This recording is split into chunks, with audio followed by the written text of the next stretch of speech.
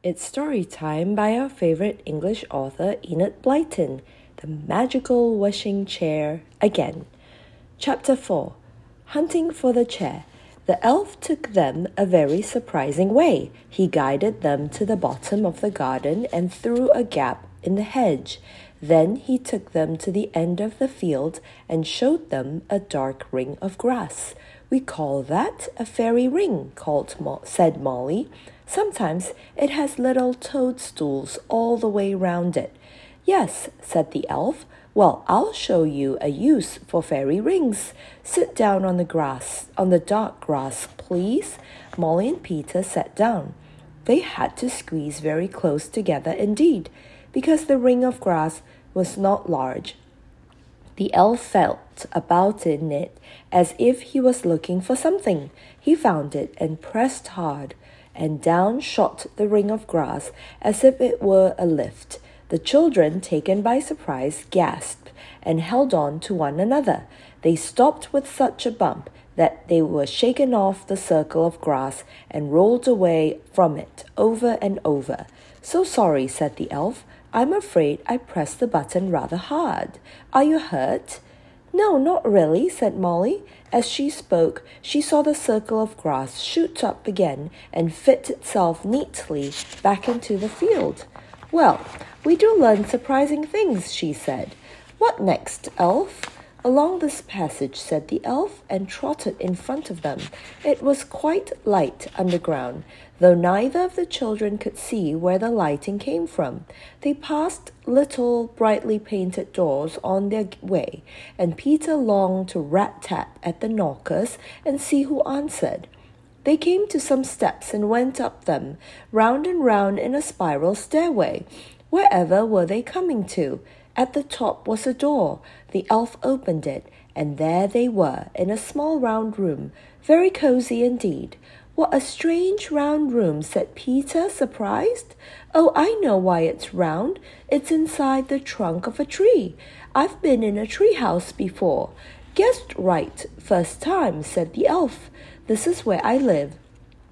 I'd ask you to stop and have a cup of tea with me, but I think we'd better get on and see those chairs before anything happens to them." "Yes, so do I," said Peter.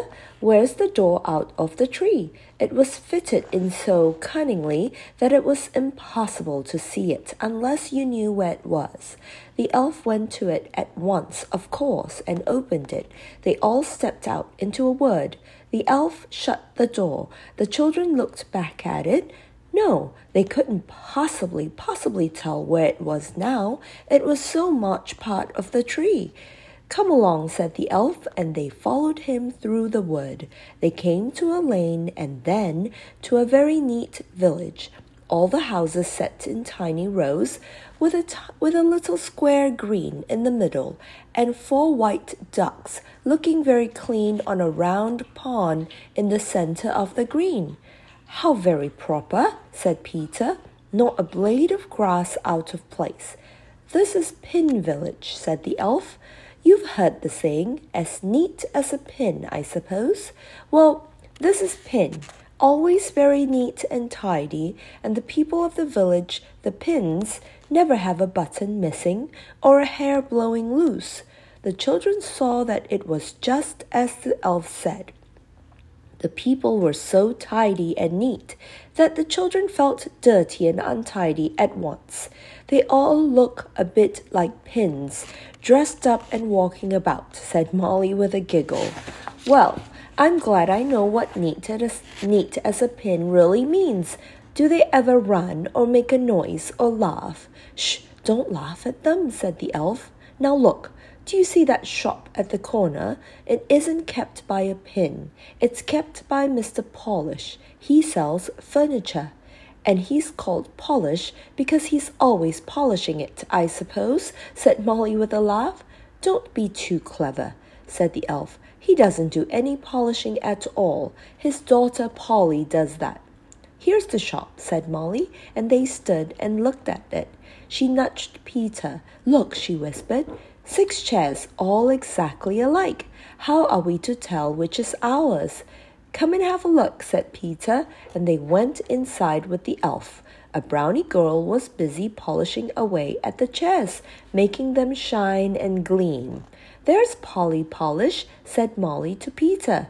She must have heard what they said and looked up. She smiled. She was a nice little thing with pointed ears like Chinky and very green eyes. "Hello," she said. Molly smiled back. "These are nice chairs, aren't they?" she said. "You've got a whole set of them." "Yes, my father, Mr. Polish, was very pleased," said Polly. "He's only had 5 for a long time, and people want to buy chairs in 6s, you know." "How did he manage to get the 6th one?" asked Peter. "It was a great bit of luck," said Polly. "There's a goblin called Tricky who came along and said he wanted to sell an old chair that had once belonged to his grandmother. And when he showed it to us, lo and behold, it was the missing 6th chair of our set. So we bought it from him, and there it is. I expect now we shall be able to sell the whole set. Someone is sure to come along and buy it." "Which chair did the goblin bring you?" asked Peter, looking hard at them all. "I don't know now," said Polly, putting more polish on her duster and rubbing very hard at a chair. "I've been cleaning them and moving them about, you know, and they're all mixed up." The children stared at them in despair. They all looked exactly alike to them.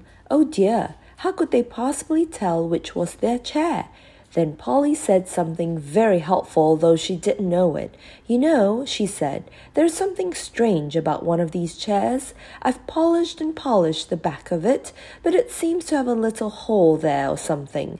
Anyway, I can't make that little bit come bright and shining." The children pricked up their ears at once. "Which chair?" said Polly. Polly showed them the one. It certainly seemed as if it had a hole in the back of it.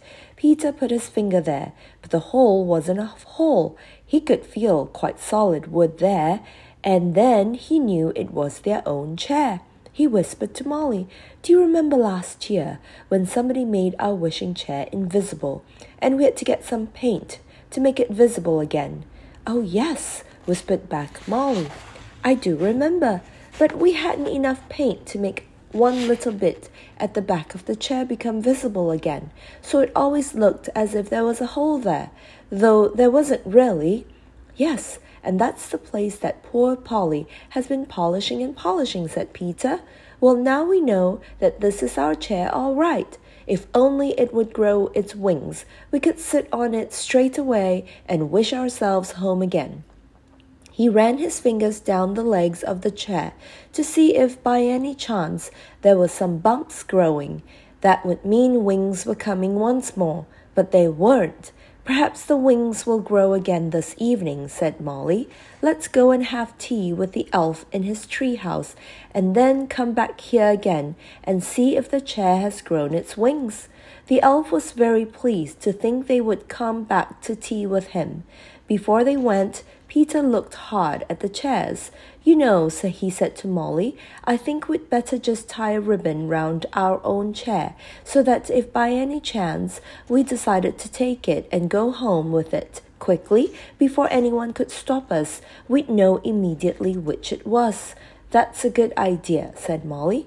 She had no hair ribbon, so she took her little blue handkerchief and knotted it round the right arm of the chair. "What are you doing that for?" asked Polly Polish in surprise.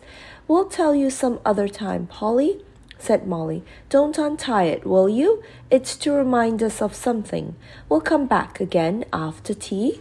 They went off with the elf. He asked them to see if they could find his door handle and turn it to get into his tree house, but however much they looked and felt about, neither of them could make out where the closely fitting door was. It's no wonder nobody ever knows which the tree houses are.